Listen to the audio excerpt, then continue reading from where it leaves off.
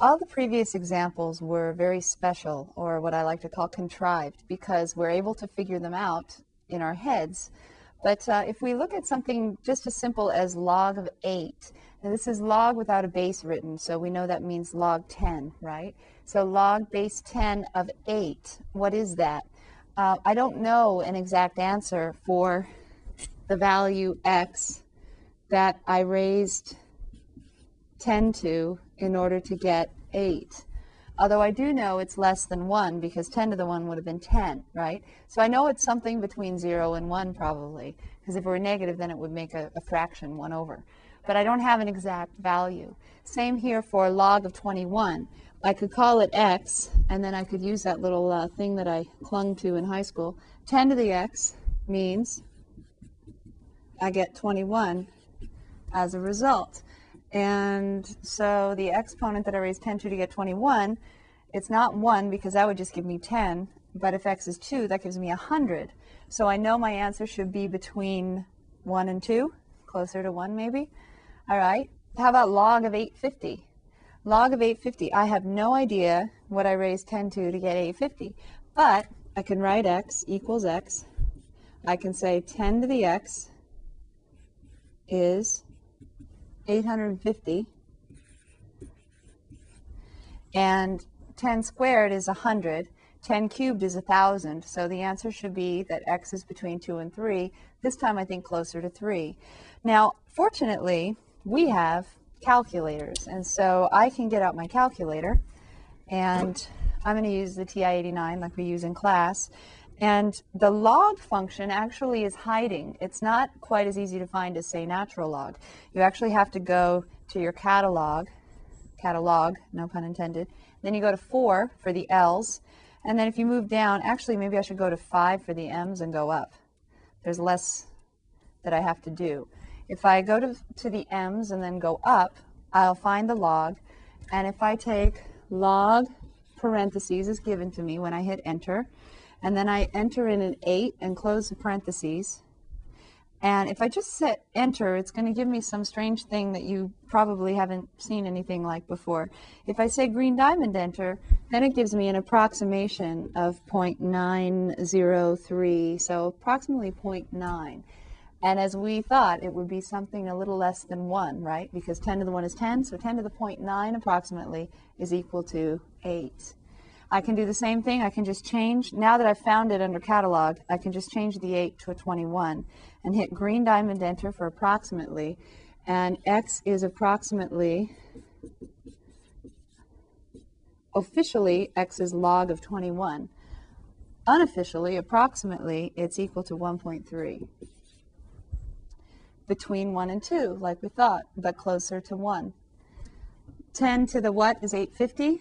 Log of 850 is between 2 and 3. If I change the 850 to, if I change the 21 to 850 and hit green diamond enter for approximately, I get approximately 2.93 or 2.9. Between 2 and 3, like we thought, because 850 is close to 1,000, so it's almost 3, my exponent. All right, moving on to natural log 2. A lot of times people feel that natural log 2 should be able to be found kind of similarly to the fact that a lot of people at first think that square root 2 should be able to be found, right? Square root 2 seems like a really nice, easy, rational function, but actually Pythagoras' student died because he proved that square root 2 is actually not a very nice rational number. It's actually irrational. Similarly, log 2, natural log 2, is not easy to evaluate on our own. Now, I know that it's a little less than 1 because that's log base e. Log base e of 2, if I call that x, then I have e to the x equals 2. E to the 1 is 2.718 approximately, so x has to be less than 1. If I hit the natural log key, which is above the x in yellow, I hit second x, it puts in ln parentheses.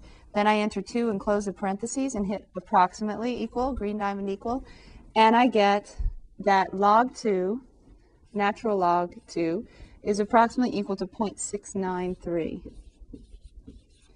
Less than 1, like we thought. the natural log of 15, I think is going to be something almost equal to 3, but not quite.